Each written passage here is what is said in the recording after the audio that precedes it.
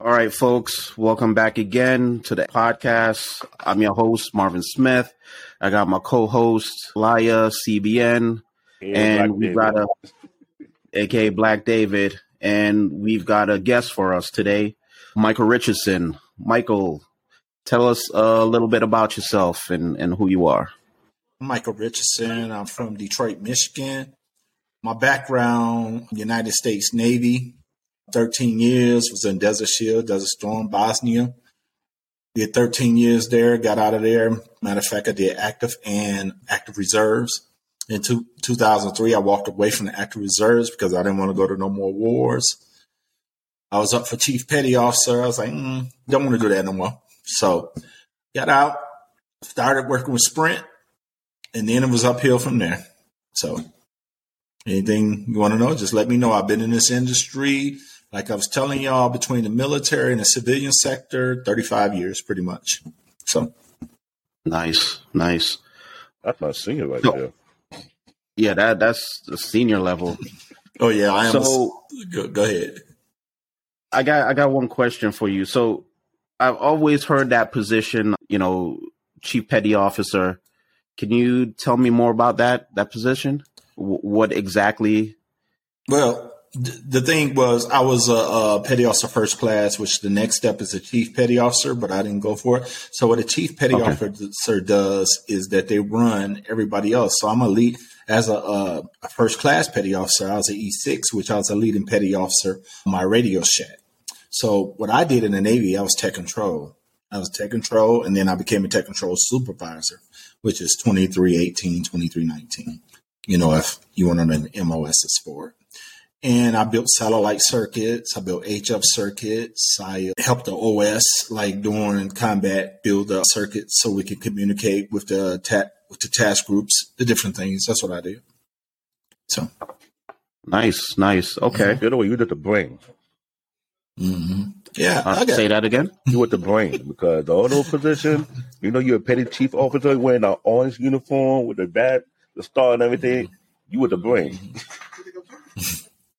Nice. Yeah, but I didn't go for chief. I told you I didn't go for chief. I just stopped at E6. So I wasn't going for chief because if I went for chief, I would have had to stay in an extra year or two, and I didn't want to do that. I was done with the military. Yeah, that is true. I remember I was trying to join the Navy. They told me the same exact thing. When you pass E6, go to that next level, you got to add every rank after you add an extra year on top. And I'm like, yep. You joking? Yep. You say, yeah. Yep. You sure do. How you climb up the rank, the extra year you stay in. Yes. Wow. Nice. All right. So, Eli, you got any questions you want to throw at him? I'm going to play this. Based on your educational background, right? What path did you take? Like, you went straight from high school to the military, or you went to college first? Went to college first. So from high school, I went to DeVry Institute of Technology. That's the university now. But back then, it wasn't a university. It was the tech school because I went there from 86 to 88. And then I joined the Navy in 89. So, and then I was in the Navy from 89 to 99 and then active duty from 99 to 2003. Active reserves. So, yeah. Yeah, we got DeVry out here. A lot of people sleep on DeVry. DeVry is actually a good school. Yeah. Especially since they made it. ITT Tech, though, you know the story behind it now. They ripped off a lot of people. I know. I was the one that came up to Pennsylvania. So right. I at least DeVry did not. Yeah. But I would say this, when I went to that school, but it did have some doors open and they helped a lot of people to jump on the Verizon cable splicing job. They were the first one to get in before everybody else get in. So I guess I take that credit for that. But as for the tuition fee and all that other stuff that was going on, it was kind of like, I don't like what they were doing on the back end. DeVry, I could have choose that, but I wasn't sure they had my major at that time. If they did, it wasn't within the city, it was further out of the city at that time. Yeah, when I went to DeVry, I went there to be an electronic technician. So I was just doing an associate degree. And then from there, you could do the 3 or the 4 year degree, which bring you to the engineer status. But really, most of my training, even though I did go to DeVry, most of my training is from the United States Navy. Because, like I explained, I was a tech control supervisor. And then they closed down like one of our centers and gave it to the civilians. So my master chief was like, hey, you want to come down here and work at the telephone office? I was like, yeah. He's like, I'll give you everything you need. So he sent me to DWDM school in Richardson, Texas, which y'all probably never heard of these providers, but like Fujitsu. I was one of the first ones to work with. So what DWDM is fiber optics pretty much. And that's what you use to connect all the routers and everything with IT, the telephone switches. So he sent me over there. And once he sent me there, he told me, he said, I'll give you all the education that you need to get out the Navy to make it because you're too smart to be in the Navy. And that's what he told me. And so before I got out there, he sent me, I went to all these schools in Richardson, Texas, where I got education on different equipment vendors. And then what else? Then I became what was that thing that I was? A Bixie certified engineer. So, he prepared me for the outside. And that's why I was laughing because I said my first job was Sprint, where I troubleshoot T1s and I install T1s remotely, which was a pretty cool job. What year did you start working for Sprint? 99. That's amazing. That's the same company I worked with, but what in 99? I was surprised when to Sprint. But from your point of view, based on educational path, would you highly recommend anybody want to go into IT to go from college first, then go to the military to get more advanced training? Or you recommend something else different? It depends on if the person is disciplined. If you're not disciplined, you can't go in the military because you're not going to be used to taking orders from people. Now, one thing about the military is you could go in there and also get your college paid for. So they had this program called Boost, where you could go in there and do your 4 years and you could do the Boost program, become an officer. And that time you have to do 6 years. So I would recommend that. And then they had a Seaman and Admiral program also. So what I would recommend to me to get out of poverty, or to me, education is the key to end poverty. Any type of education. I'm not going to say college. I'll say a trade school. I say college, I say the military, and when you go in the military, you choose your rate, you choose your fate. So pick a rate that you can use in a civilian sector, which the rate is like a civilian sector. You could be an electronic technician. You could be a IT. You could be a CT. You could be a IC. Y'all probably don't know what all that stuff is, but like a CT is a crypto tech. IC is telephone. IT is what we do now. I was a radioman before they converted to IT. So they converted the rate to IT. I was a radioman before. So those are different things you could do. And, I have a true testimony growing up in Detroit, Michigan. I grew up in the hood. That's why I think CMB asked me before, was I a nerd? And I was like, no, I'm not a nerd. I'm a corporate thug because I was able to get into the corporation, but I still was cool. I didn't walk around with a pocket protector or anything like that, but I was smart.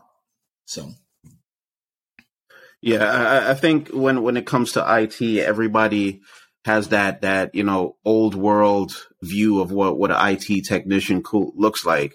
I mean, I know females in IT that wear heels and they look like straight up professionals. I know dudes who rock suits every day and do IT work. So that vision of, you got a pocket protector on and shit like that. Well, first of all, most shirts nowadays, most button-up shirts don't have pockets. So, right. Even short sleeve shirts don't have much pockets anymore. But unless you're in a certain field whereby you getting down and dirty in and out in the server room, you pulling out machine left and right. But I remember in the fashion company, I had to tell them, you're not gonna have me dressed in no 3-piece suit. And you expect me to be underneath the table, pulling out machine. I'm pulling out heavy server rack, get my shirt, my dress pant dirty. I think, no, I got a regular uniform. I got a polo shirt, a dicky pant. I can carry my tools because I got to have my tools on me because you know how annoying that is when you have that moment and you're looking for that particular tool, you got to run back, then come. I can't do all that. I just can't. So it looked like I would look like a EMT in the corporate floor with all bunch of stuff in my pocket, both with all different type of tools because I don't know where. Oh, I got something with the laptop. I know what the problem is. Just open it up, fix it, boom, boom, call it back in. Right. I'm on the next plane. I don't got no pocket protector whatsoever. Right. I'm just like utility belt kind of thing. Yeah. Yep. So in 2001 was the last time that I wore a suit in the industry, because our CEO, he brought us all into a conference room, and he said, "This is our new dress code." He pulled off his suit jacket. He put on a button down. He put on some jeans. He said, "This is our new dress code." He said, "We will not wear suits anymore." And then from there, we went down from there with polo shirts and khakis, like Black David was saying. Exactly. So exactly. And I had to tell the fashion company that, because they didn't get it. But like, you asking us to do some of the craziest, some of the hardest job to do. You yanking out a 200-pound server off a rack. You're not going to wear a 2-3-piece suit doing that. Right. No, you're not. Exactly. Yeah. You're going to that's a good thing. Fixing the cabling, you upside down. By the time you get up, all the dirt and ground from the foot is sticking onto your jacket or to your blazer or to your shirt. Come on, you can't be serious. Right. And shoes, they got to be comfortable. Right. You wear no dress shoe, then notice something, you slip and the something fall on your chest. Now, I'm a strong guy. I can lift. Right.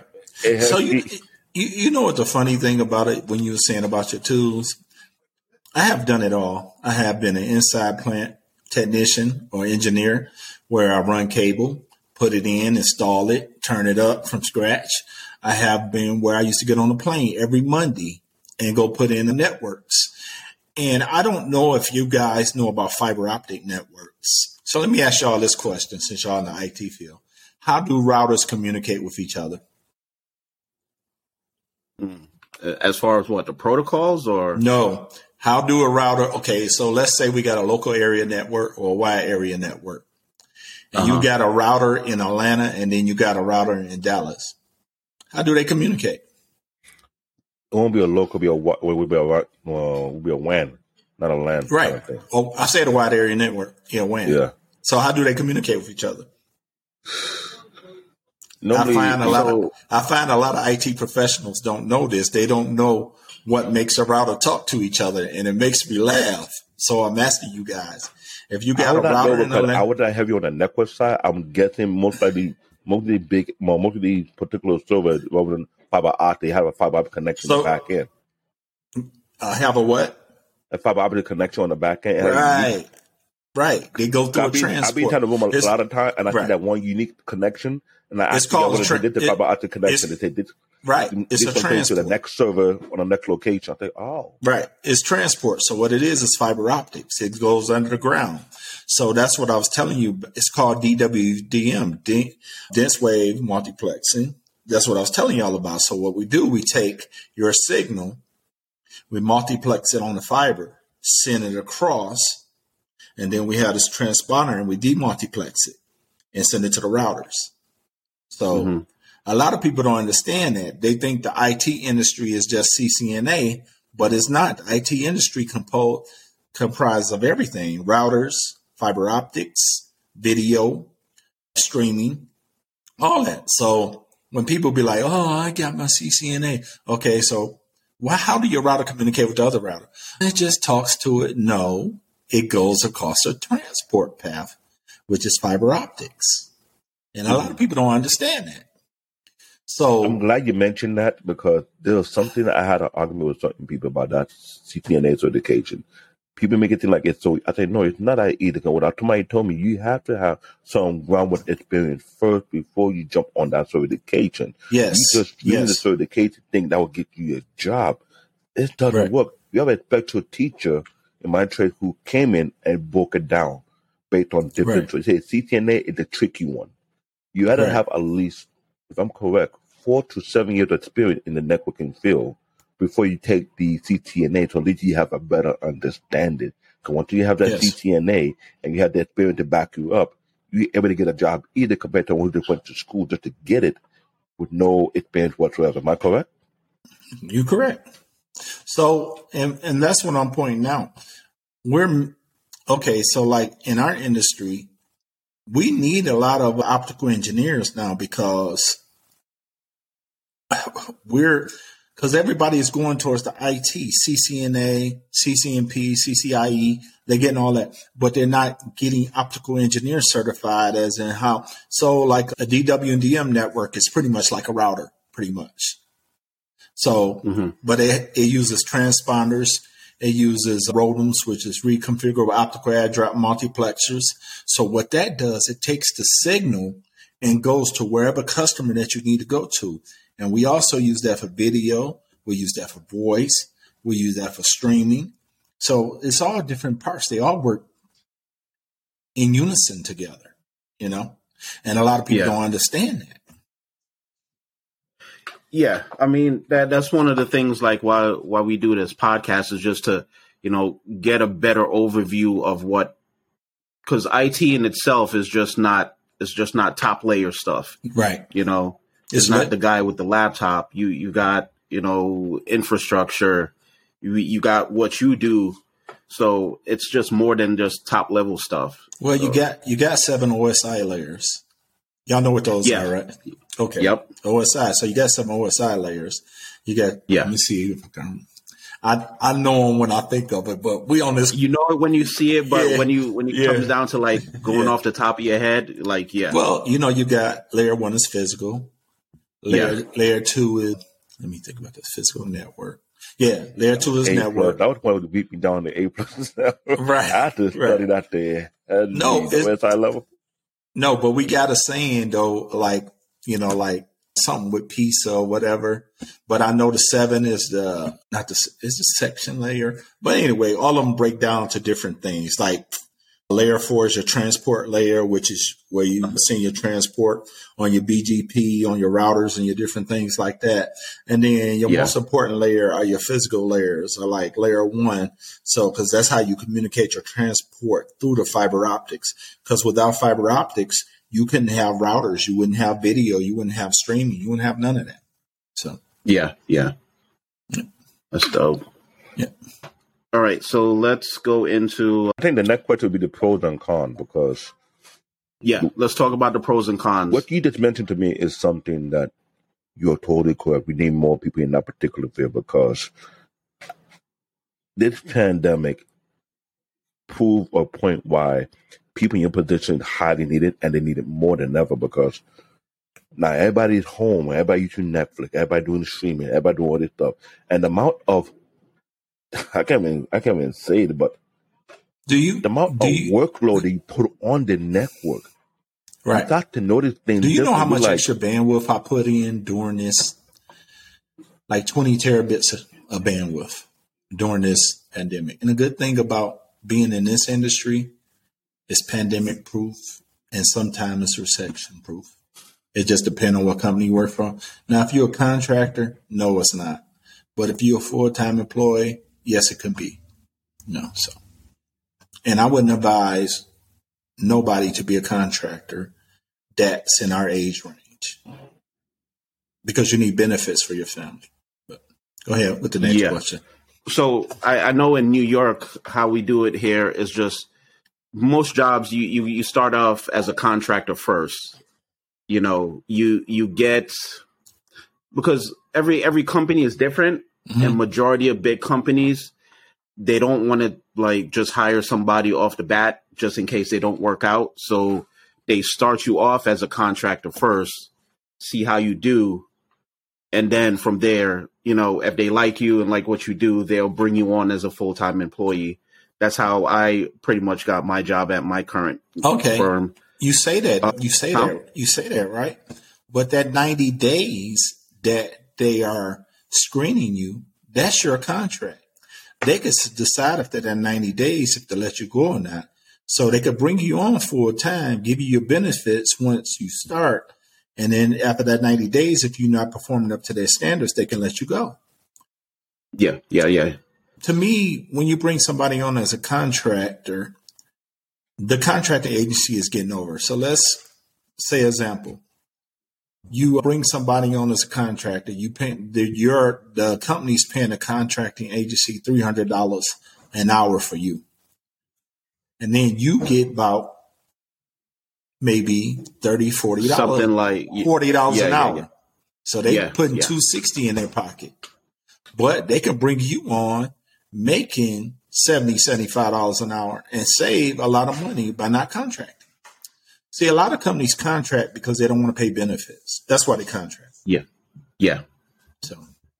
So another thing, I think you jumped into a little bit about a further episode that I'm thinking about further out is I believe that everybody in our industry, including people like us, we need to know how to fully, talk and negotiate for ourselves. Yes. Because you could actually cut out that agency, keep majority of that money, and then pay for some, independent, insurance and still be good. Yes. So you don't need that temp agency or whatever consultant agency, as long as you know how to negotiate.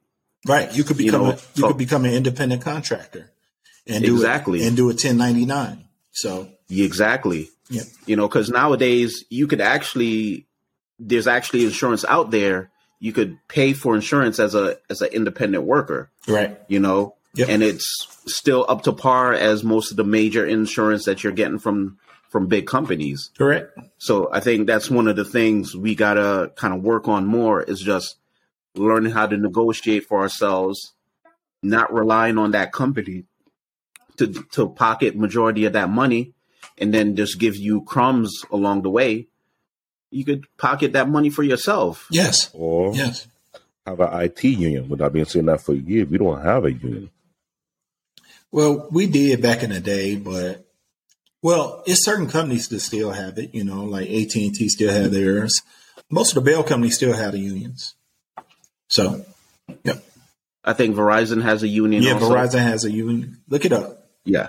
Yeah, most of the companies still have the unions.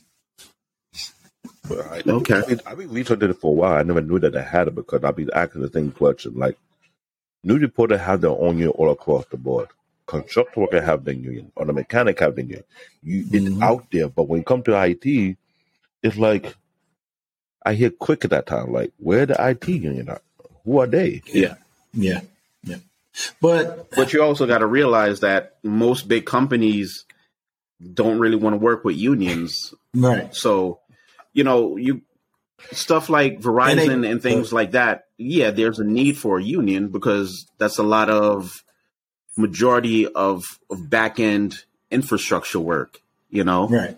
So I could understand that, but when it comes to like the front end, if you're saying, "Oh, I need my break fix guys to be in a union," most companies are going to look at you like they're not really doing back-breaking work.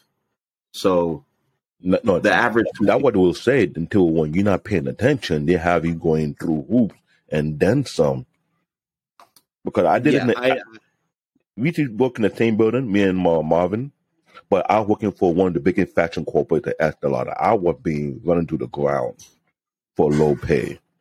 I was doing things that I didn't realize I was not supposed to be doing. I was doing a manager workload on top of my workload. And I've been a smart hand and feet.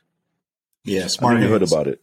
These network tech would not do their job. They call me to drop my workload to do their job for them remote. But they're working remotely and they collect the ticket and they get paid for that. But I don't get paid for the work.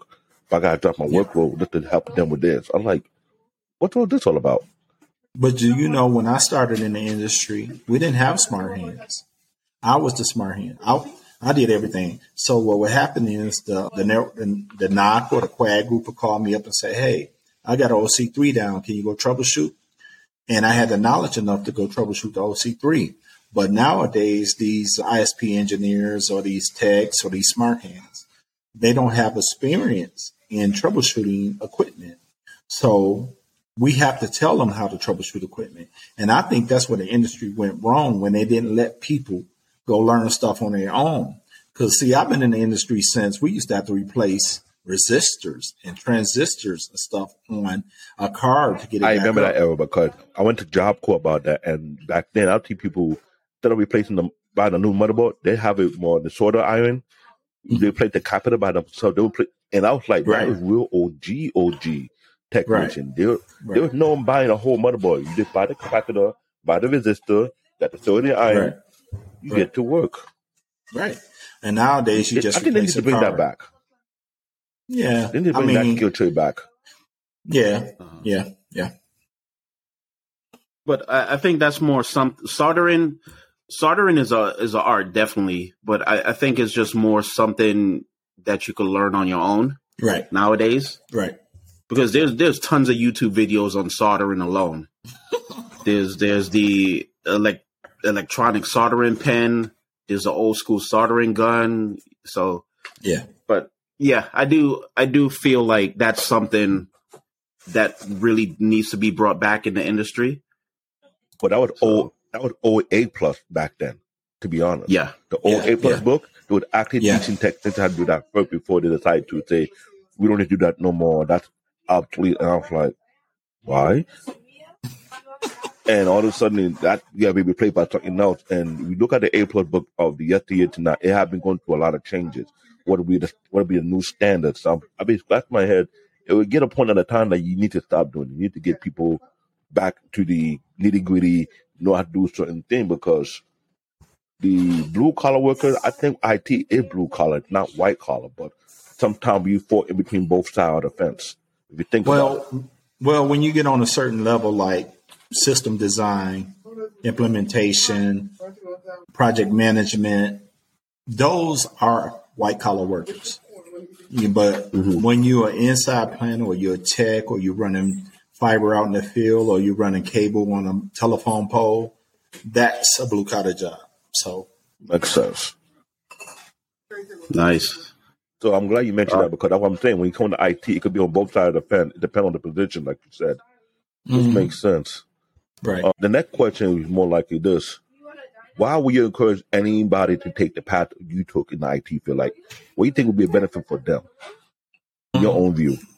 In my own view, experience. Experience is the best teacher. So get into a cable company, or get into a IT company, or a telecom company on an entry level, and build yourself up from there. Take a couple of courses before you do it. Learn protocols, learn signal flow, learn the theory behind what you're doing. And see, that's what I noticed in today's industry. A lot of guys don't know what the theory behind what they're doing. They just replace a car. Okay, why did you replace that car? I don't know. They don't look at the performance monitoring to see, okay, I was getting a loss of signal here, or I was getting a loss of character here, or I was getting an AIS, which is the incoming information system, which will show you exactly what's wrong. So usually if you get that means you got a problem at the next node over. The different things. Learn the theory behind what you're doing, and seeing the guys that came up when I came up in this industry, we learned theory. So you could tell me, hey, Mike, my amp is down here and it's not communicating with the router, blah, blah, blah. What you think is wrong? And I could tell you off my head because I know the theory behind it. So, and I think that's in any field, you need to learn the theory. IT help desk, IT routers, IT software, learn the theory behind what you're doing. Yeah. Nice. So just to touch on that a little bit, the theory, I think what it is right now is just the industry is just trying to fill a lot of bodies as possible, and which is a good thing, but at the same time, it's not, a lot of us are not getting in there, Right. A lot of people of other ethnicities are getting in, but when it comes to us, we're not getting into that. We're not being thrown in that pile of, hey, we need to get in there also, because the image of technology is just, there is no image, to be honest. Right. Well, we need to help each other. We need to help each other. Yeah. And that's one thing that I love. One of the questions y'all asked me, where did I take pride in being in this field? And I said, mentoring others, mentoring junior subordinates, because, and then you could bring somebody in that way, So. Yeah.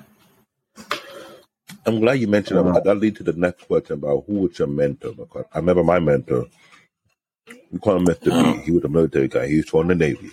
I have respect for a lot of the military guys. He did have this thing, he had a phrase. He said, military guys don't make mistakes. But if you ever caught me in mistake and you explain why you don't mistake and you elaborate, I give you extra credit. Now, me, I like to take a challenge. When he said that, I looked him in the face. I said, "You sure about that? If we catch you in a mistake, we document it and say what you think was wrong. You give us our question." He said, "Yes."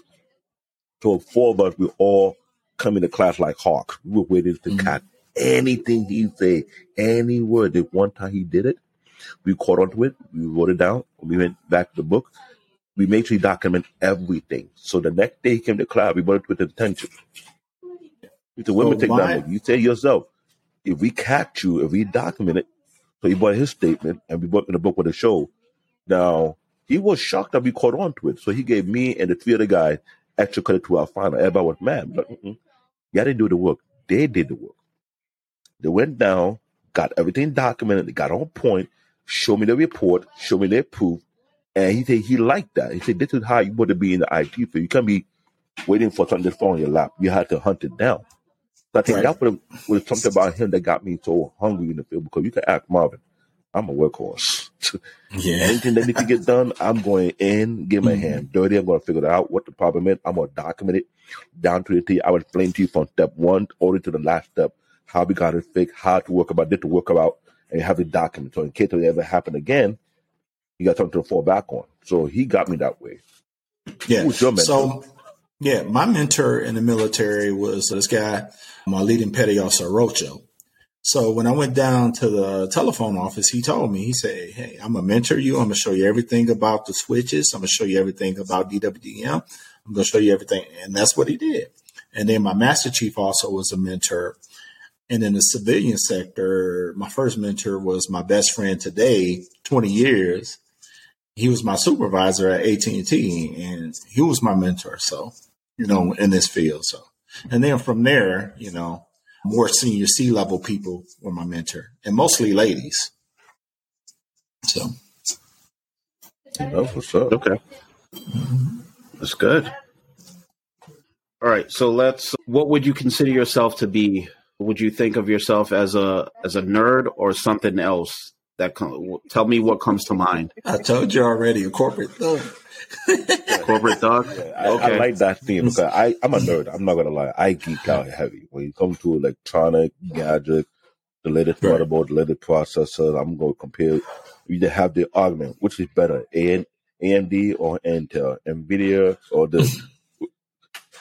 But the funny 2 hours of argument, and you got to get why your point of view. So I like to pick people's brain and see their point of view, because to me, you can't be in IT if you have not been invested in it. Right. You're not going to brush with it and say, "Oh, I'm in IT." No, I'm going to call you out.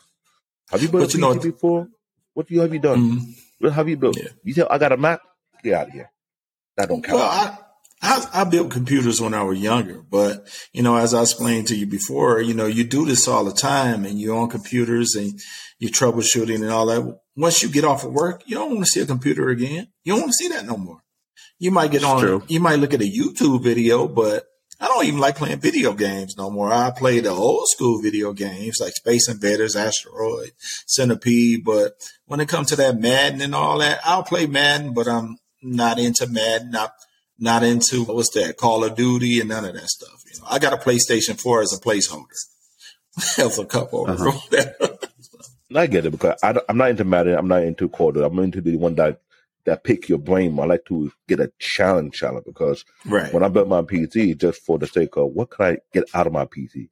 Can I play the type of high level game, or can I do a little mess around with the software, rendering and stuff like that? Those kind of thing I want to get myself into. Like game development right now, I think that's the next channel that a lot of young people are jumping in. They think that's all that's into it. They think there's anything else besides game development. They want to do it, but I get why they're doing it, because of the money. Just like the next question coming out, like, what will you tell the people who want to do what you do for a living? Like you did mention earlier. I would say start in high school.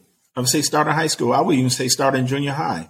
If you have a God's love for it, or you have, if that's something you love to do, start then. Start junior high, start in high school. My older brother is pretty much what got me into this industry.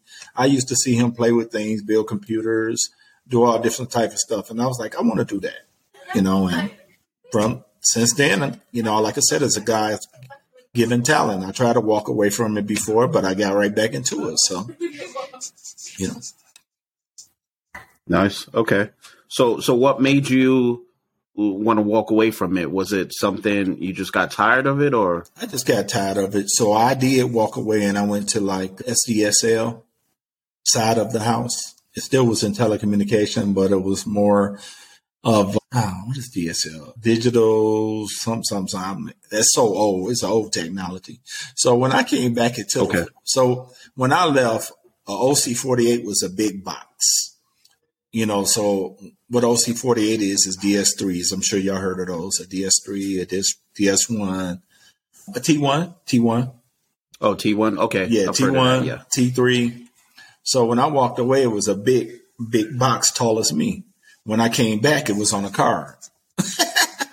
So that lets you know how much technology had changed. So, yeah. I think nowadays they don't call it T1s or T3s anymore. It's just whatever bandwidth you purchase from the ISP. Right.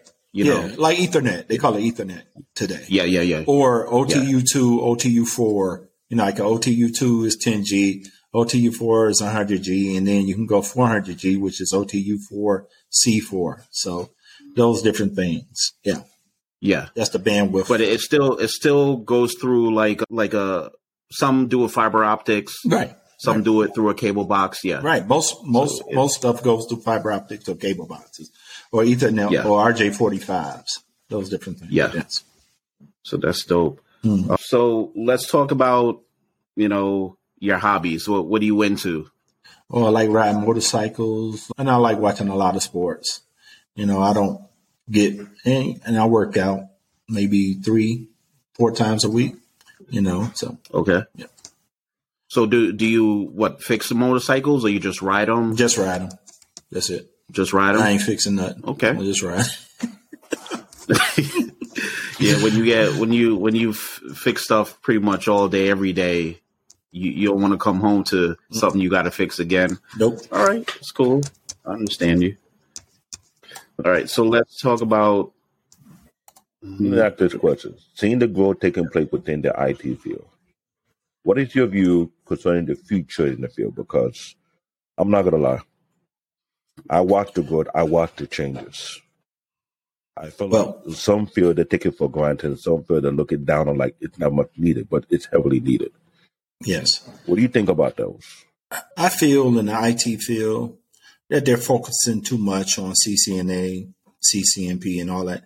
I feel they need to focus on the optical industry part of it because pretty much a transport platform is a router these days. Everything is in conjunction with each other. So I feel that different certifications should cover both industries or not cover routers. So, yeah, we got a lot of people that's coming out now, CCNA, CCNP, CCIE, no software engineers. But what they don't realize, if you oversaturate that field with them and then the optical engineering field doesn't have anybody, like I get people contacting me all the time for jobs because we do not have enough people in our industry. I mean, it's lacking off. And I would like a lot of the young people to go in there. And that's why I was giving y'all the different recommendations, like OCA, do the OCA course, do the OCP course. You could do the CCNA course. I mean, an optical engineer walking into my company can start off 60 to 80,000 entry level. So, that's what a lot of people have to do. And that's what I'm thinking. The focus is going away from, okay, why do a router talk to another router? How does it get across the backbone? Yeah. Those different things. So that's what I feel that they're going away from and just getting more into router. And that's going to get saturated. And then you're going to have a point when you ain't going to have no more optical engineers and you ain't going to be able to communicate no more. So. I think it's just, the marketing, because when you think about it, it's like nobody talks about the back end infrastructure guy. No. It's always, I want to do code. I want to write software. Right. But when it comes down to who's truly on the back end, making all these servers talk to each other, Yep. I'll be in New York, what I'm connecting to a Netflix server in California. Right.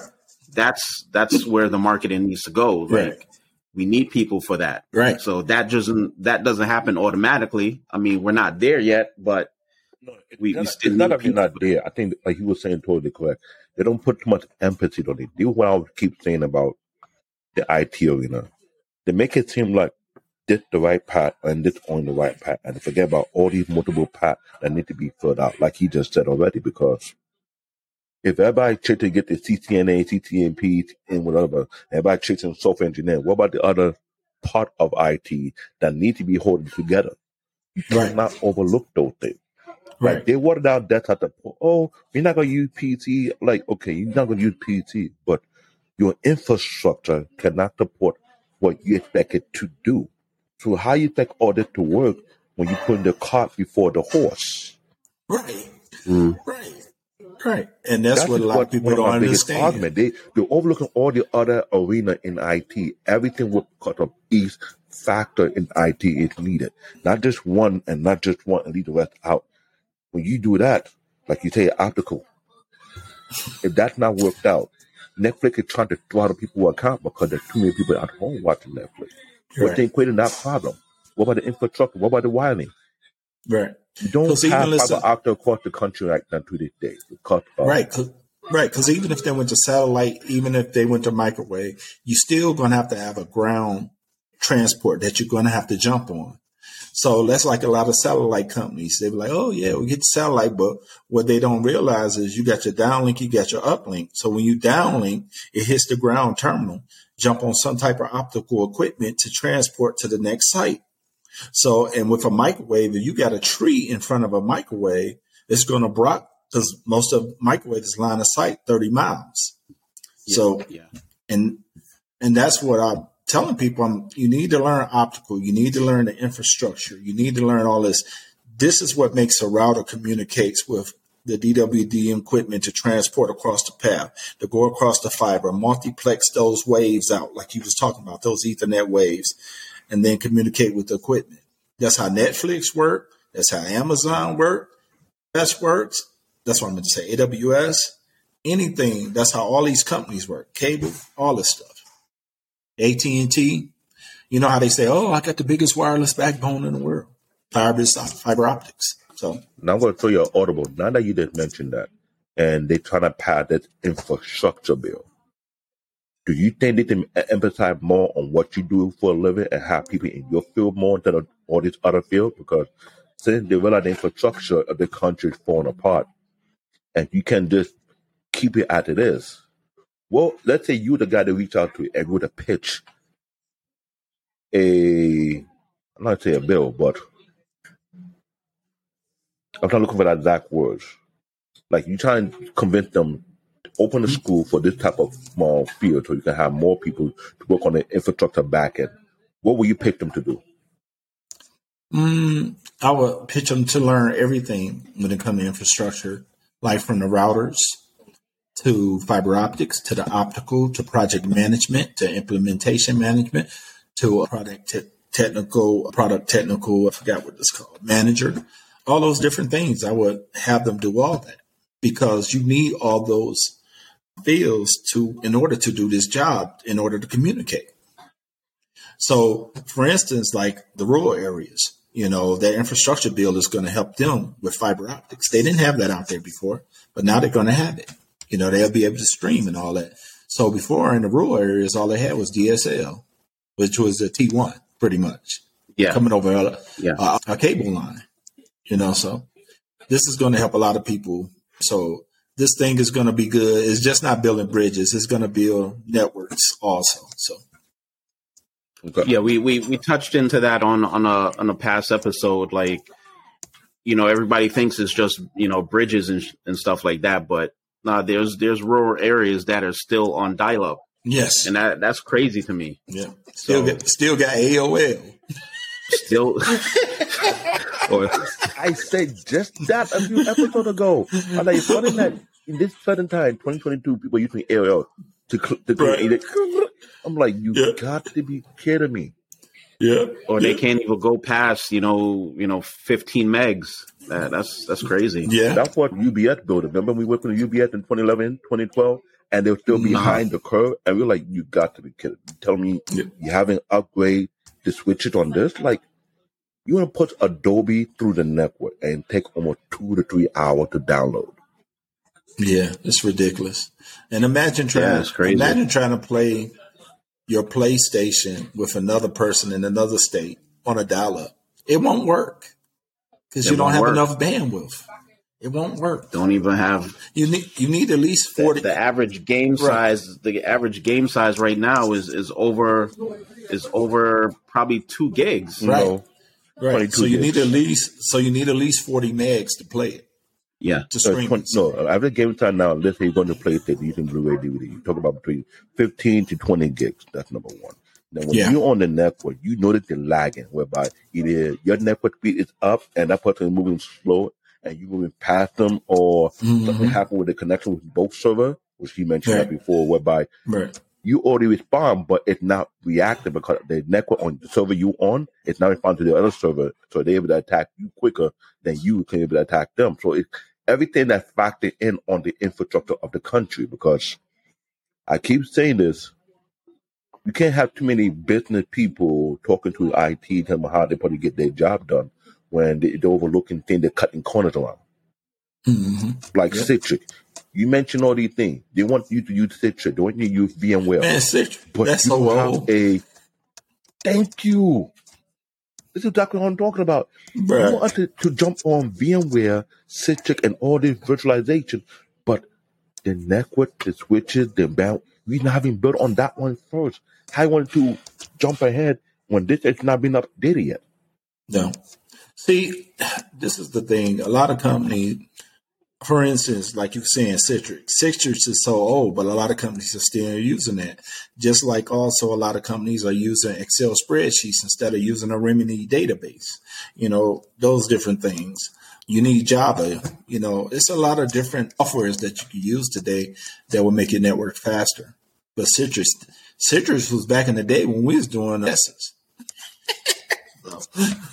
Y'all know the BBS. I'm glad you mentioned it, because if you were to hear this say that, people would not believe what we're talking about. You need to understand the background of all these things. This is why we need to have these type of interviews so people from multiple arena of IT can start affecting people's mind that this is not a game no more. Right. You can't expect things to work a certain way when you're still working on old technology. I remember working at Elmer Hospital. You're still using not Windows. This other platform, I forgot what it is. After A+, you have DOS? Not DOS. Basic? It's a login to use. C++? Novell. Oh, yes. Wow. Novell was the bomb, but they got killed by Microsoft. So yes. So imagine one hospital got in trouble for still having Novell within their network. They said you're supposed to pull it out. Yeah.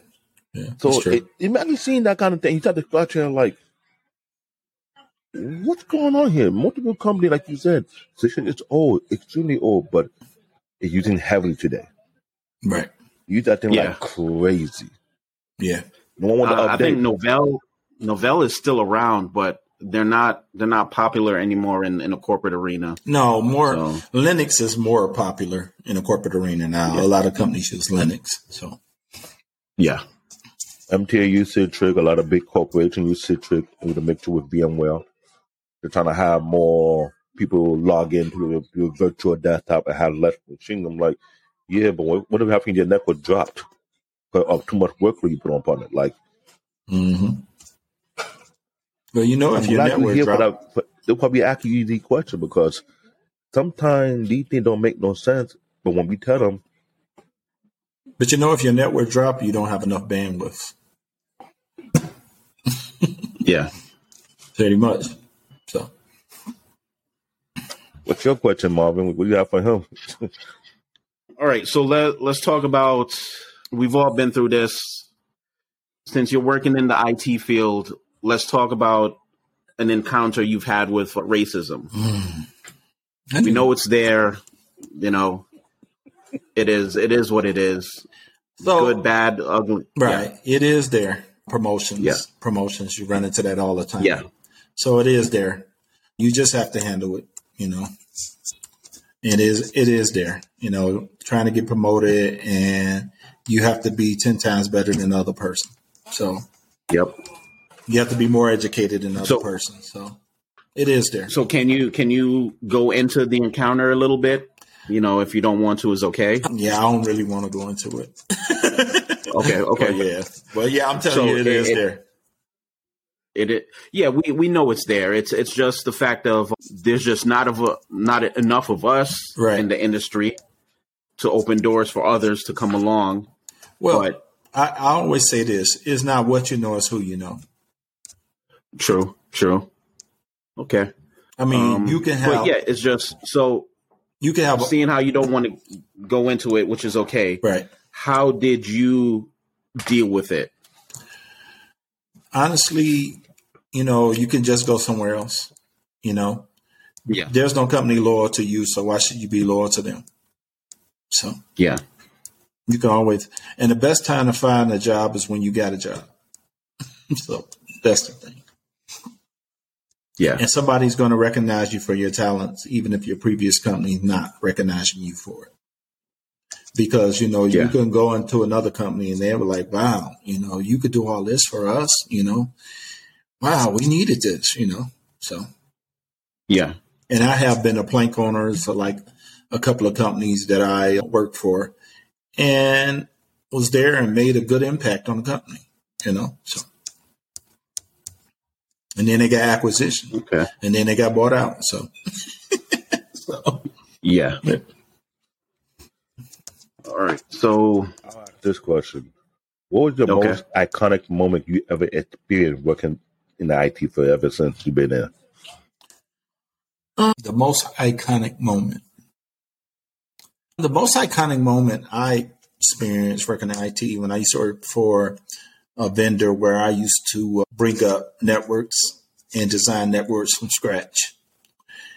And what I mean, leave out on a Monday, have my technicians go and rack and stack the equipment and turn up a 13 node network that's communicating across 13 different sites in 4 days.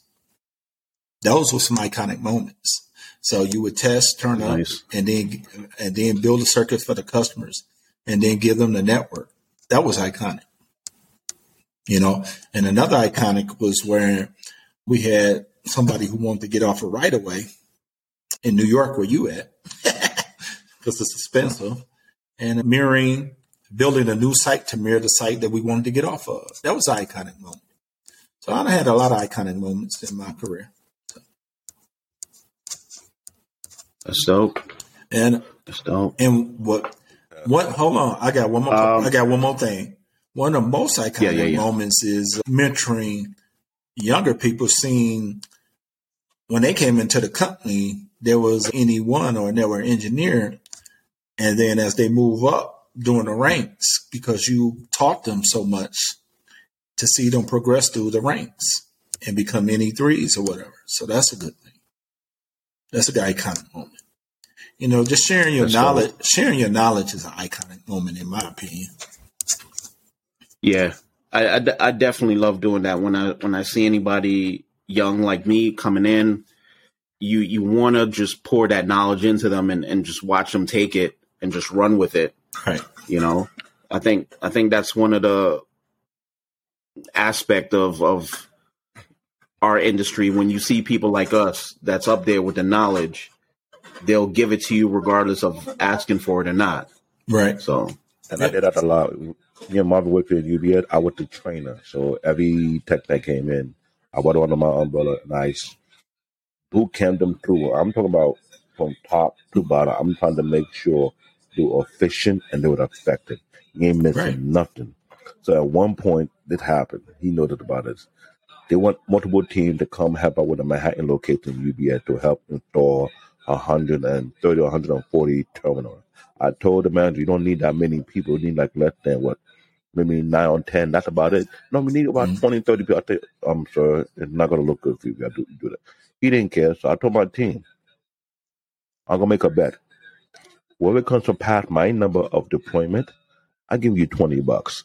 Now, me, I did that on purpose to show the other team that you didn't properly train your team. So we got on the floor. Marvin heard about it. My team knocked out more than 60% of the tournament that need to be put up.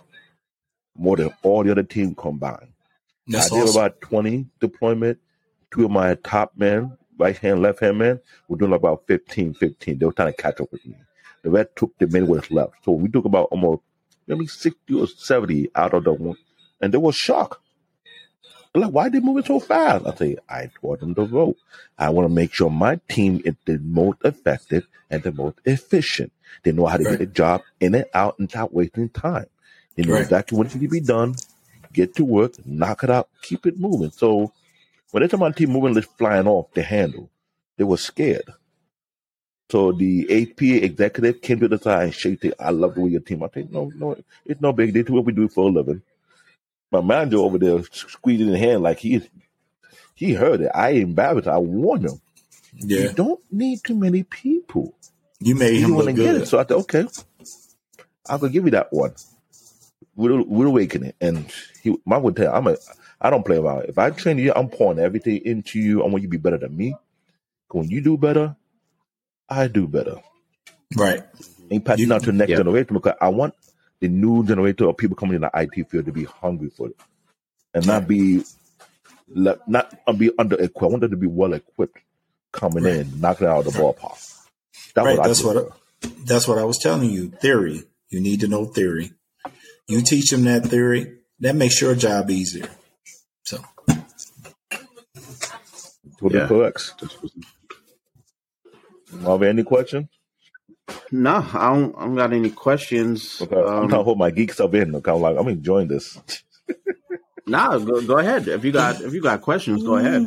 I got one question because it's opposite of your iconic moment. Like, what the moment that got you feeling so humble and make you realize you're in the right field, in the right place? Like, it kind of like open your mind and say, this is where I need to be in. Like, you know how you have that moment? It was so humbling. Yeah. It makes you see clear, like, I made the right choice. Yeah.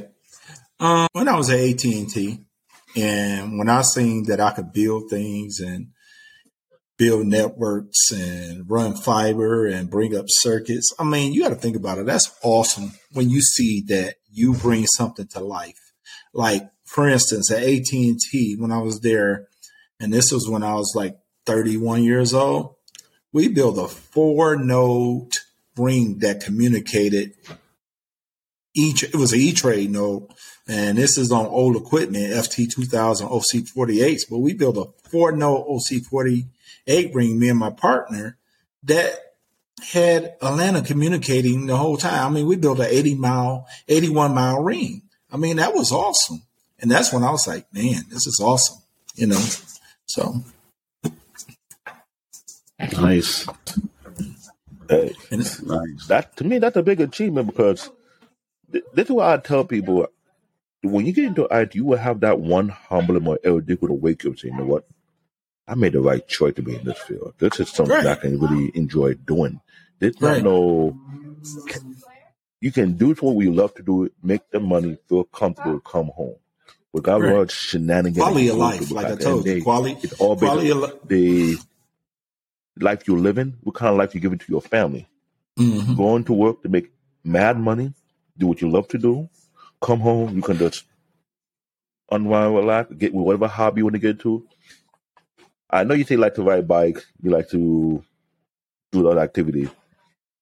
But in IT, did it make you engage in a new hobby you never thought you'd get yourself into? No. Just, I always been a big sports enthusiast. So I always liked football, basketball, tennis. I got into hockey when Tiger Woods started playing in hockey. I mean, not hockey, golf. So, just enjoying sports in general, going to see live sports. I like concerts, live concerts, those different things. So just because you do a job for a living that is not something that you're going to want to do when you get off of work because you do this all day. Think about it. You do it all day. So you get off work, you want a brain dump. You want, I mean, that's what I do day to day. I think of how to design a network, how to troubleshoot it, how to implement it, how to make it work. So when I get off of work, I don't want to think about this stuff no more until the next day when I go to work. Yeah. So. Exactly. That's another aspect too that we need to work on is just leaving work at work. Right. Some people, it depends. If you got to be on call and monitor the network 24/7, right, then yeah, you got to bring it home. But sometimes you just got to leave work at work, knowing that there's somebody else there to deal with it. Yeah, I think and probably depending on the company night, like when you get off work, you put that thing in the box, you close it.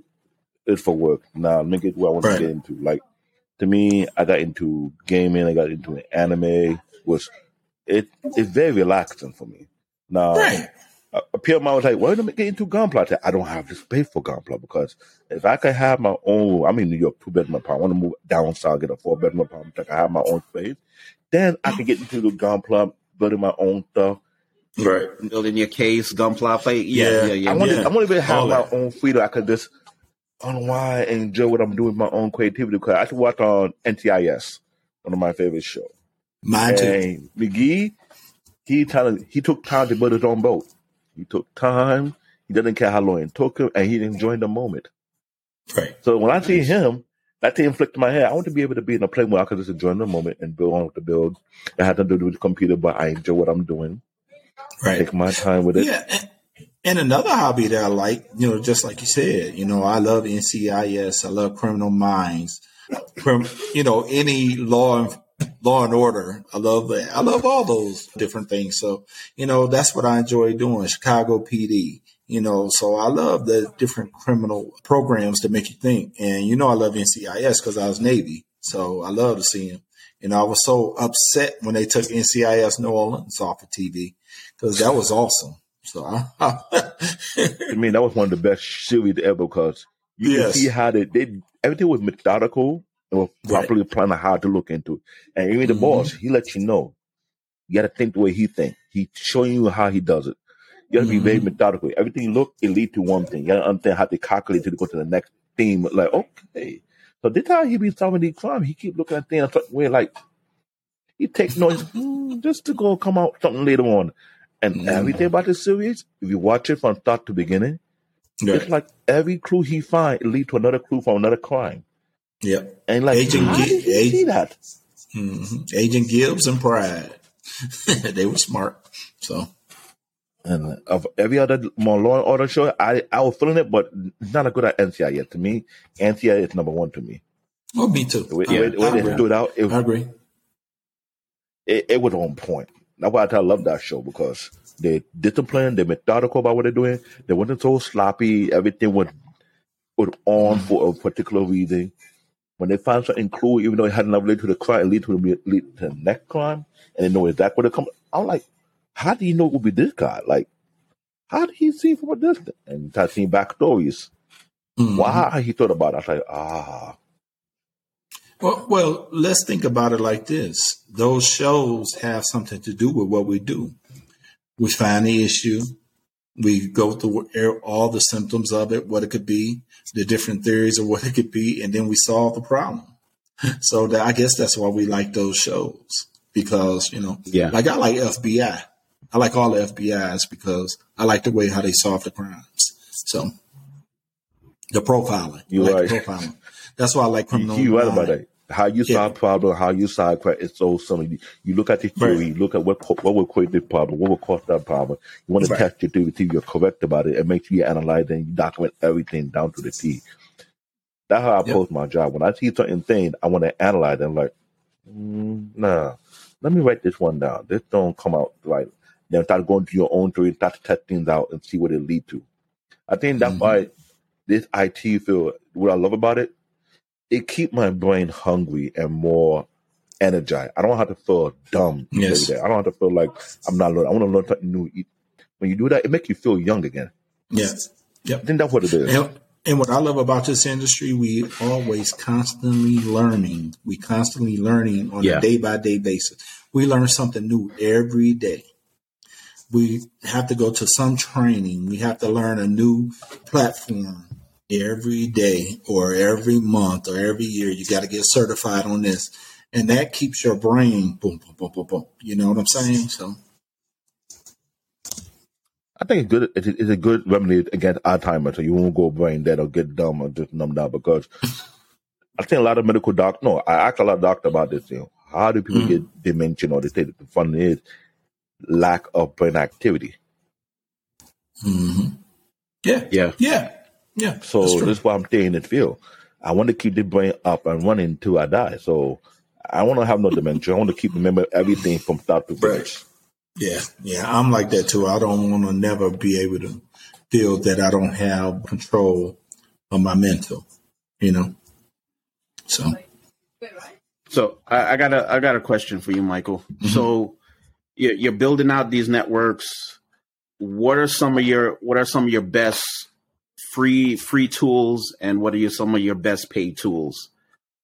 When I mean tools, like it could be anything from physical to software level. Yeah, I was about to give them. So some of the best free tools is like the internet, Google.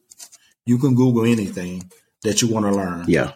Like if you want to know about DWDM, you want to know about BGP, you want to know about, that's a free tool. Some of the paid tools that you would have to do is your equipment, your light meter, your power meter, your oscilloscope, your JDSU test set. Another paid tool, the different platforms that you work on, your routers, your DWDM. Now, those are paid things that you could do. You could take the CCNA course and it comes with a mock router that you could download to learn how to troubleshoot routers and how to get in routers, show interface, those different things.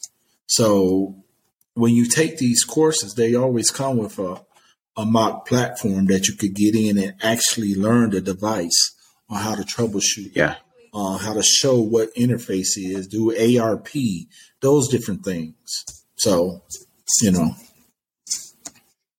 it's free. It's out here for you. If you want it, you can go to YouTube and you could put in there DWDM. You could put in there BGP. They'll bring up all these videos of these people talking. Like, for instance, like with the CCNA, you could put that in there. They'll bring up a YouTube video where this guy's teaching you the course from beginning to end free. You could put DWDM. You could put what y'all do, because you pretty much do a desktop, right, Black David? Yeah. Okay. So, you could do those different things. So. Right. I'm glad you asked that question because it's very interesting. Yeah. Because I always wondered, like, what are some of the tools everybody uses and things like that. No, I think I don't have any questions. You got any questions? The only last question we have here is just about if you have a LinkedIn profile, because it's on there. Michael I think this Richardson. guy who I work with when I work in American Express, he got me on LinkedIn, and I was like, why did I get on LinkedIn? He said that is the next best thing of having an online resume. So what? I went to took my LinkedIn profile, made it identical as my resume. But what I did not realize is the feature behind it, whereby whatever job I go to, I give recommendation. I have manager give recommendation on my job, what I've done. Mm-hmm. Then I have co-workers do the thing. I got up to like almost 30 plus recommendations for multiple jobs. Yeah. So different people can vouch. So yeah. I'm not trying to be exposed from LinkedIn, but for job hunting, I think LinkedIn is much either. Because before you got to bring up a portfolio of how many copies of resume you have to bring out. Well, this is the thing for LinkedIn. LinkedIn is good for networking also. But, you was asking me about my profile. It's my name, Michael Richardson. On like anything is my name, Michael Richardson. And I'm sure you noticed this about me, Black David. I'm old school. I don't put no fancy name. My name is my name. And let me tell you what I call myself, Black David. Let me tell you why. When I went to the People Network, right, I show up on the channel. There's one guy before me called Black Man on Thursday. He was before me. Then when I got on, he called me Black David. I was like, huh? I was like, what? And everybody was laughing. Like, it became a catchy phrase. I said, I'm going to grab one of that phrase and make it my own. Only one for YouTube, but on LinkedIn, everybody know me as David Olaya. I use CBN because I'm a Canadian-born Nigerian, because I use that a lot. But Right. Are you that afraid of people could think about, I'm not just one dimensional. Right. There's most of the dimension behind what I really am as a person. And Michael, you can see me on a different platform. I don't beat around the bush with people. Yeah. I be straightforward. I be honest. I be articulate about my view because of experience that I had in life. Well, and I realize people don't grasp it. Your life experience can teach you things that you never think you could ever think would ever will be, and you have to learn from it. Sometimes I go back and relive it in my head and see if I missed anything I didn't realize about it. And I thought, oh, this is why that happened, and I talk about it. Yeah, and that's why I always tell you, my age, I'm 55, so I'm seeing a lot, done a lot in my life, and the way that I see these kids and these young millennials today, I just like shake my head, and people get banned. Oh, you older and you feel this way because you older, you OG. And I'm like, well, at least with older people, we have wisdom to pass down. We wouldn't be telling you something unless we experienced it ourselves. That's why we're doing this, because I told Marvin, if we can build a trade school from all this content we have, or have people who want to learn something new, because I look at American history of the yesteryear, the Black community of the yesteryear was far more intelligent and more effective and efficient. Not everybody was able to go to college to get a degree. They had a trade skill where they were able to build for themselves and build a community with themselves. So I'm trying to bring that back. Right. In a way that I agree. You have people open an electronics shop. Tell you to buy a new TV. Bring the TV. They fix it. Got it working better than it worked before, and then some. And trying to figure out how he did X, Y, and T, because there's something people overlook. I look at a video from Lyman. He went to China. They got a store where people can build their own phone. Instead of you buying a phone. Yeah. And I was scratching my head like, why we don't have that in the U.S.? Oh, yeah, I forgot. People are too dumbed down to go that far and do their own thing. Actually, we do have. Yeah, it's not even that. It's just when it comes to us, we always miss that technology boat. Right. We're always the last to jump on that technology boat. Yes. That's the thing. It's just we're not on it because we keep listening to too many different people. Right. That don't have our interest in mind. So that's what it comes down to. Yeah, because I'm going to tell you about this. I had a 60-inch TV. A lightning strike blew it out. So I had a warranty on it. So the guy came in. He took it apart. He put 2 motherboards in there and got it back up. I was like, I could have did this. I said, how much did those motherboards cost? $35 a piece. He charged the company $700 to do that. It wasn't me because it was warranty, but he charged the company $700. So imagine we pay all this money for these big TVs, these big screen TVs and all that. If you had the knowledge and the know-how, you could go out, you could buy the plastic frame, you could buy the motherboards and build your own TV, probably for $100. Exactly. Mm-hmm. That's the thing. It's like all this resources out here, but we keep missing the boat. Yeah.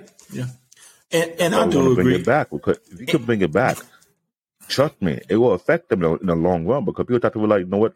You complain about all these eco waste issues. You can fix that issue a long time ago if you have people who just take things apart and put things together. Because I was going to multiple panel talk about this channel called What Am I? The people went back to Nigeria and taught people how to recycle plastic. Right. And they did for X amount of years. There are a lot of major corporations find out what's going on. They moved one of their plants over there hoping to make money off the amount of recycled plastic or they got up within the first 2 or 3 years. Mm-hmm. Now, plastic manufacturing, it's a big multi-billion-dollar industry, almost $1 trillion industry. But people don't know how to utilize the waste plastic that was thrown out and recycle all over again. They figure out the trick behind it. And there are 2 students from, if I remember what college, it's not your college. They're called the Midtown Manhattan. I forgot what the name of it. Is it New York College? Huh? New York College? Not New York College. It's a CUNY college, 4-year, but it's not too far from BMC. I forgot the name of the college. Hunter College. They both came from Hunter College. Okay. Went over there, started a new program whereby all the big international corporations, they want to move their plant and utilize the fact that they have tons and tons of plant they're able to recycle for reusing. Other countries are catching on to it ahead of time. People are building houses in South America based on plastic bricks. Mm-hmm. Yeah. Yeah. How you think China became so powerful? They recycled majority of the world's plastic for so many years. Yeah. Now think about how much they were charging to recycle those plastics. So they make most. They make most of the clothes. They make most of the shoes. They make everything. So now they're in Africa trying to collect on natural resources. Yeah. But that's any company. Yeah, any country. Yeah, that's any company. That's any company. But they sold their debt, and they're in Nigeria right now because we have two of the first of its kind manufacturing plant that actually manufacture cars. One of them is my classmate. He does it. Took his father business and did that. Another one, he had a rival. But they're competing. But there's not any other country that doing manufacturing of cars right now besides those two in Nigeria. Another guy who left the U.S. about 2 years ago is now doing a first of its kind Telecom Valley. And they tried to construct it over $1 billion, which is kind of crazy. But a few years ago, Rwanda was trying to do that on ahead of time. So it's like a competition going on. Yeah. Yeah. So there's a lot taking place outside the country. I've been scratching my head too. I need to build my own capital so I can join into the team and get into the investment, let my money grow for itself.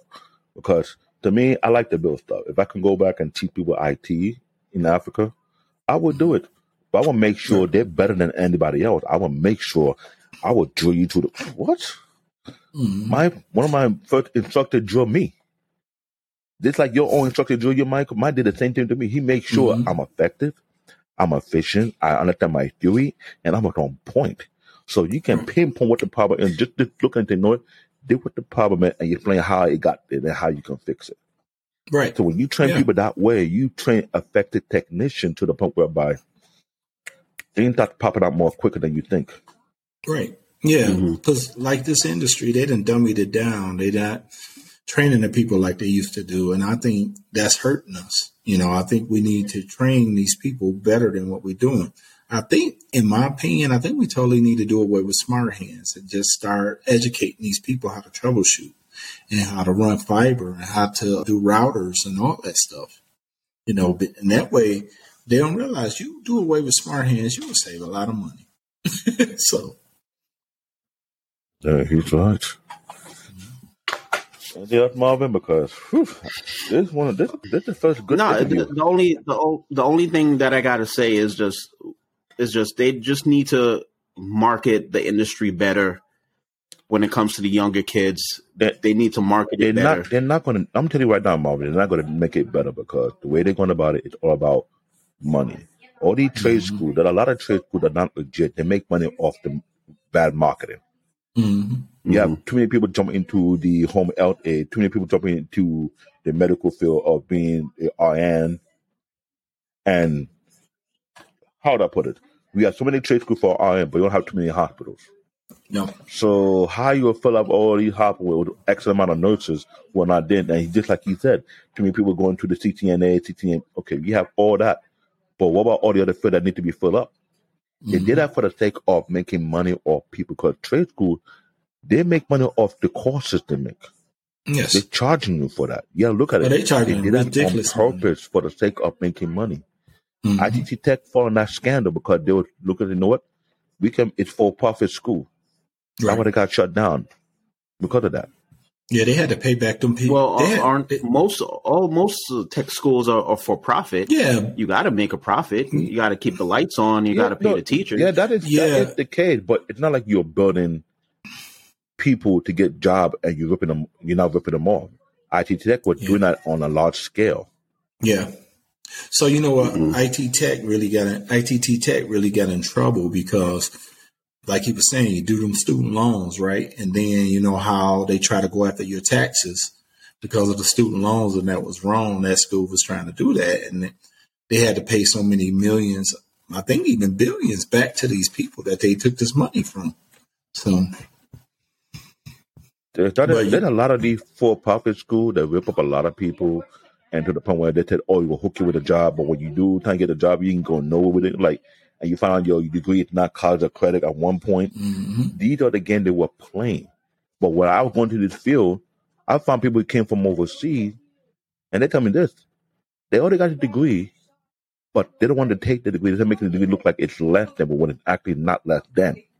Yeah, I agree. So there is a curriculum issue going on with American education, whereby some people decide to go outside to get education and come back, knowing that they have more of an advantage out there than over here. But also, yeah, I mean, those folks are going to, like, you know, top schools or in England, like Oxford University. No, talk about you get a degree from. Don't talk about that school. You got to be a bookworm. Yeah, you got. So that's where they're going. So, but I've always seen that. I think within New York, they put in mandate for any type of private school. You have to be accredited with New York State before you can start, you know, handing out degrees. I remember that ITT situation, and I think the school wasn't accredited, so they made a law or something. Any private school within New York, you have to be accredited with New York. You got to teach accredited courses. Mm-hmm. So if you do get a degree, it does count for that. I don't know how they do it out of state, but I know in New York that they made that mandate. You have to be accredited school. And a few people got caught because the courses they were giving out was not really legit. Like they were flipping people off. I'm telling you, trade school is a big marketing thing. You could charge them X amount of money and make so much profit off it. It's not even funny. Chance is, are they going to be able to get the job with that? I got a dude who I work with. We used to work for the Board of Ed, first IT job. He got 8 certifications, including Cisco. Could not even find a real job with it. Because you need experience. And that's what they didn't tell him that. And that's what I'm telling. You need experience. You need to go to some company with an entry level program or internship and do an internship at that company to get that experience, so you could be brought on full time. You're just not going to be able to come out of school and go make. And I try to tell these kids this every day. Oh, I'm gonna make $50,000, $60,000, $80,000 out of school. No, you're not. You're probably gonna make $30,000 or $40,000 out of school, and then you could build up from there. You know, people. And then with how many trade schools? Each trade school are giving you this so-called package deal with multiple certifications, but never telling them you need to get some experience. They did not tell them none of that. They had to go through all the courses, get all these certifications. As long as they got their money, they got what they want out of you. You got your certification to push you out. By the time you get out there, oh, I need experience. Oh, the school didn't tell you that? And then another thing is companies need to give these kids that's coming out of college entry-level jobs so they can get the experience. Don't just want the experience up front. Say, hey, you come in here entry-level, get your experience, and then you go up from there. So, and I think another thing that these schools need to start teaching is proper money management. Like, you could get all these certifications and stuff like that, but when you come out, you got to learn how to manage your money. If you're not getting that, you know, 60,000 or whatever a year, you got to learn how to manage your money. So yeah, I agree. Well, this is an interesting interview. It's the first of its kind. Yeah. So y'all asked me about my LinkedIn. It's Michael Richardson. It's just pretty much Michael Richardson. No problem. We'll make sure edit on the video. Maybe I'll put the word in them to put at the bottom. Yeah, and LinkedIn is a good networking source for people, you know. So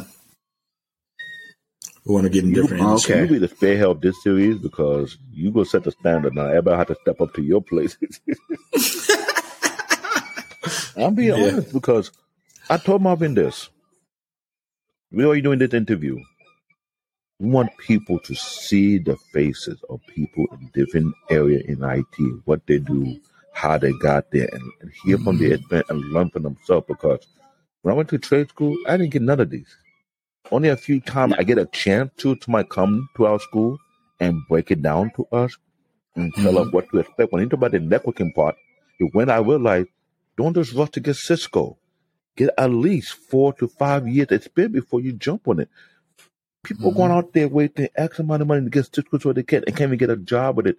And they took out, $20, $30, $40, $80,000 student loan. Mm-hmm. Mm-hmm. But what people don't know. I never liked the Cisco CCNA. To me, it's just you could take Network Plus and still be on a Cisco CCNA level. Mm-hmm. It's like I've never liked that certification. I just think it's just too overrated. And another good field to get into, cybersecurity, and just and just what you just said, Marvin, the Network Plus. That'll get you paid in cybersecurity. So yes. Yeah. That will get you paid in cybersecurity. Sure but will. It's just I hear so many techs, like us, I gotta get that CCNA. I gotta get dude, the company itself is garbage. So I just never liked that certification. Mm-hmm. So I don't know. That's just my opinion. As long as they make their money, that's what I count. But there's so many other certifications out there that on the equivalent or above. Juniper. I saw one of your questions that you did. There's Juniper. Right. Nobody knows about Juniper, but if you want to know about the cloud infrastructure, Juniper, they have a certification for that. AWS. That's above CCNA. AWS is one of the top ones. So, it's a lot of different Mike, ones. We might have you back another day. Mm-hmm. We know we'll have this type of discussion because guys like you, we need them to give people the insight what's really going on. Because that's what we make this channel for. But like David, this time you're going to have to pay me $5. No, I'm just messing with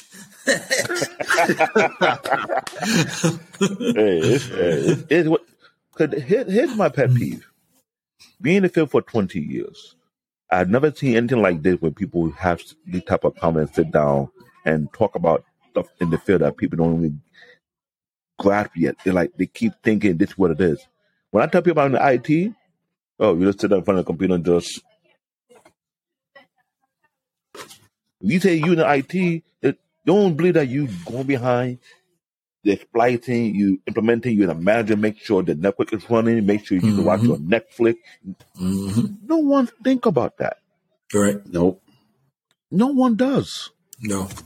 When I took my wife to my job, and she saw the room with a bunch of piled of laptop, and I had to take this one.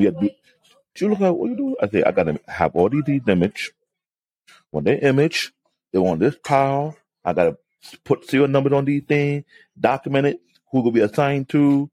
They'll have to come here, bring the old laptop, then have to log into the new laptop. Then while they're on their own laptop, they'll be on the network, on the table right here, back all the stuff to that. She was like, I said, yeah, do what I do. Mm-hmm. Ain't no just, it's not that. Mm-mm. That's why I said the marketing is not there, man. The people don't even understand about, data disposal. Data disposal is high priority. X amount of hard drives need to be shredded and destroyed. Right. You need to document it before it goes through the shredder. Yep. And it needs to be verified once it gets shredded. So, that's one part. What about the one you cannot shred? Yeah, you got to get that for the FTC to look through it. You got to have a box of a hard drive that's so heavy, you put on a damn pallet. Like, you hit it with a hammer. Hit it with a hammer. Destroy it. That's what we used to do in the Navy. In the Navy, when we used to destroy our crypto devices, we'd just beat them with a hammer and beat the hell out of them, beat everything down. So that way nobody could get, like in today's society, for instance, all these damn people that's trying to hold these company hostages with this ransomware and all this stuff, what a lot of companies don't realize is if you got a database backup, they can't hold you hostage. Exactly. And that goes to show that there's still not enough knowledge. Like if you got your database backed up and somebody hits you with a ransomware, why am I paying $50,000 to get it back? Right. I could just restore my data from last week. Right.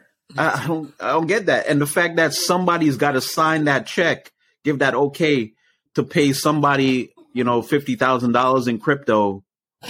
Come on, man. I'll just fire that person for that. Like, get out of here. And here's the bigger part. They're not proactive when it comes to security. They're reactive. Yeah, that's another thing. Right. The industry, people in the industry is just is just reactive. Mm-hmm. You need server's down, or why didn't you see that the server was, giving you those signals that it's gonna go down? Mm-hmm. Again, proactive. Yep. Stop being reactive. That happened when I was working at the NYPD 911 call center in the Bronx. They had a network crack whereby the whole entire terminal the server that had in the Bronx went down. They were panicking. Now, me, I just, wanted to be do. The chief of police of that division called me. Said, make sure everybody log off. I said, no problem. I'll take care of it. I'll log on everybody properly, make sure everything's fine. I double check it. After I did one section, I did another section, get that all done. He come back, everything good. They're all logged on already. Or the bus are coming to pick them up. Okay, no problem. I'll let them know. So I get that one done with the chief of police. He was happy. A few minutes later, my supervisor called me panicking. The chief of police called me. He asked me what to do. I got it done. Everything calm, everything collected. We're ready to go to the next location. Oh, you did all that? I said, yeah, not a problem. There's nothing. She's like, oh, you sure? I said, yeah, I'm fine. She was shocked. I was like, you think this is bad? I work for a corporate bank. Yeah. Any second, me and the hospital, they want you to be right there ahead of time, fix the problem. So it was normal. Mm-hmm. But local government don't take care of that stuff. Right. Not even the state government. So you can imagine what we're doing with right now. Yeah, that's true. But I don't have any questions for you, Michael. You want to throw in your social media? Where can they find you? All right. Or I'll put it in the show notes when we get the episode up. I mean, you can throw in that LinkedIn. I don't do, I'm on the social media just under Michael Richardson, pretty much under all platforms. That's all. All right. No, it's been great having you, man. Thank you for doing the interview. Yeah, I mean, and definitely we want to hear more from you. We're gonna have you. We're gonna call you. We're definitely gonna call you. All right, that's cool. Yeah, I just want to. Yeah, I just want to drop here in this interview is needed. Okay. I just wanted to put it out. We need something like this. Mm-hmm. I just want to put it out. People need to hear where you come from, what you done, the kind of spend the kind of money. Right. If we can get all these thugs to become corporate thugs, corporate thug, without using that thing from now on, I bet they'll be like, well, I could be a corporate thug? Bet that up. I'm going in. That's it, man. Yeah. That's a new phrase. Well, I also the anti, you sure you're not a corporate thug? He was like, where you get that from? Don't ask. Are you a corporate thug? and that's what y'all should try to get too. He was a software engineer, so I'm sure he could give you a lot of knowledge. Anton is a software engineer. Did it for 4.5 years before he quit and did his own thing. And he used his advantage, what he learned in the corporate world as a software engineer to make the money he's making right now.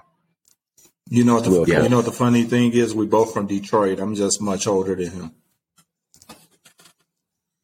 Nice. But guys, the reason why I really did this interview because I just wanted all the young people to know that there is a place for them, that they can go and make good money and learn and have a true testimony. And a lot of these companies out here are hiring today big time. So, maybe we have too many black techs. We could have our own black corporation this time. Run our own thing because, let's be honest, if you can get most of the people off the street and get into the IT arena or any other arena and make real good money, I promise you, it changed the dynamic, how people look at us. Definitely. Of course. I mean, they want to talk about, the bag. The bag is there. The money is there. But it's just the marketing is not there. Yeah. And who knows? You can go international. You don't have to be over here. You could just go to Africa, go to Caribbean and say, you know what? You set one over here. But see, guys, that's it. But see, guys, what y'all have to look at is this. People stereotype black people. And it's more successful black people who's doing their thing than it is not. And I have seen that in the world. Like most of my friends, they're in the industry and they have made good money for a long time. They own houses. They own 2 houses. They got this, that, and the other. Don't let people stereotype you. I got a lot of successful friends. I got friends who own their own business. I got friends who own their own clothing lines. I got friends who do a lot of different things. So. Yeah. Eli, you got anything else? I ain't got nothing more. Right now, I'm thinking about who can I bring to compete with him now. The only place in my mind is bringing Manuel because that's another crazy one in there. Loose cannon, but yeah, he crazy though. But he crazy, but he know his stuff though. Yeah, he do. And he the trick though. He working on his own sport line, clothing line right now as we speak. So, that's cool. When he get up and running, I'm jumping in. I'll be first on the line. Say, hey, I'm getting this, and that. I'll call first. I want to hear anybody else. Mm-hmm. Yeah. Hey, support our brothers who do something great.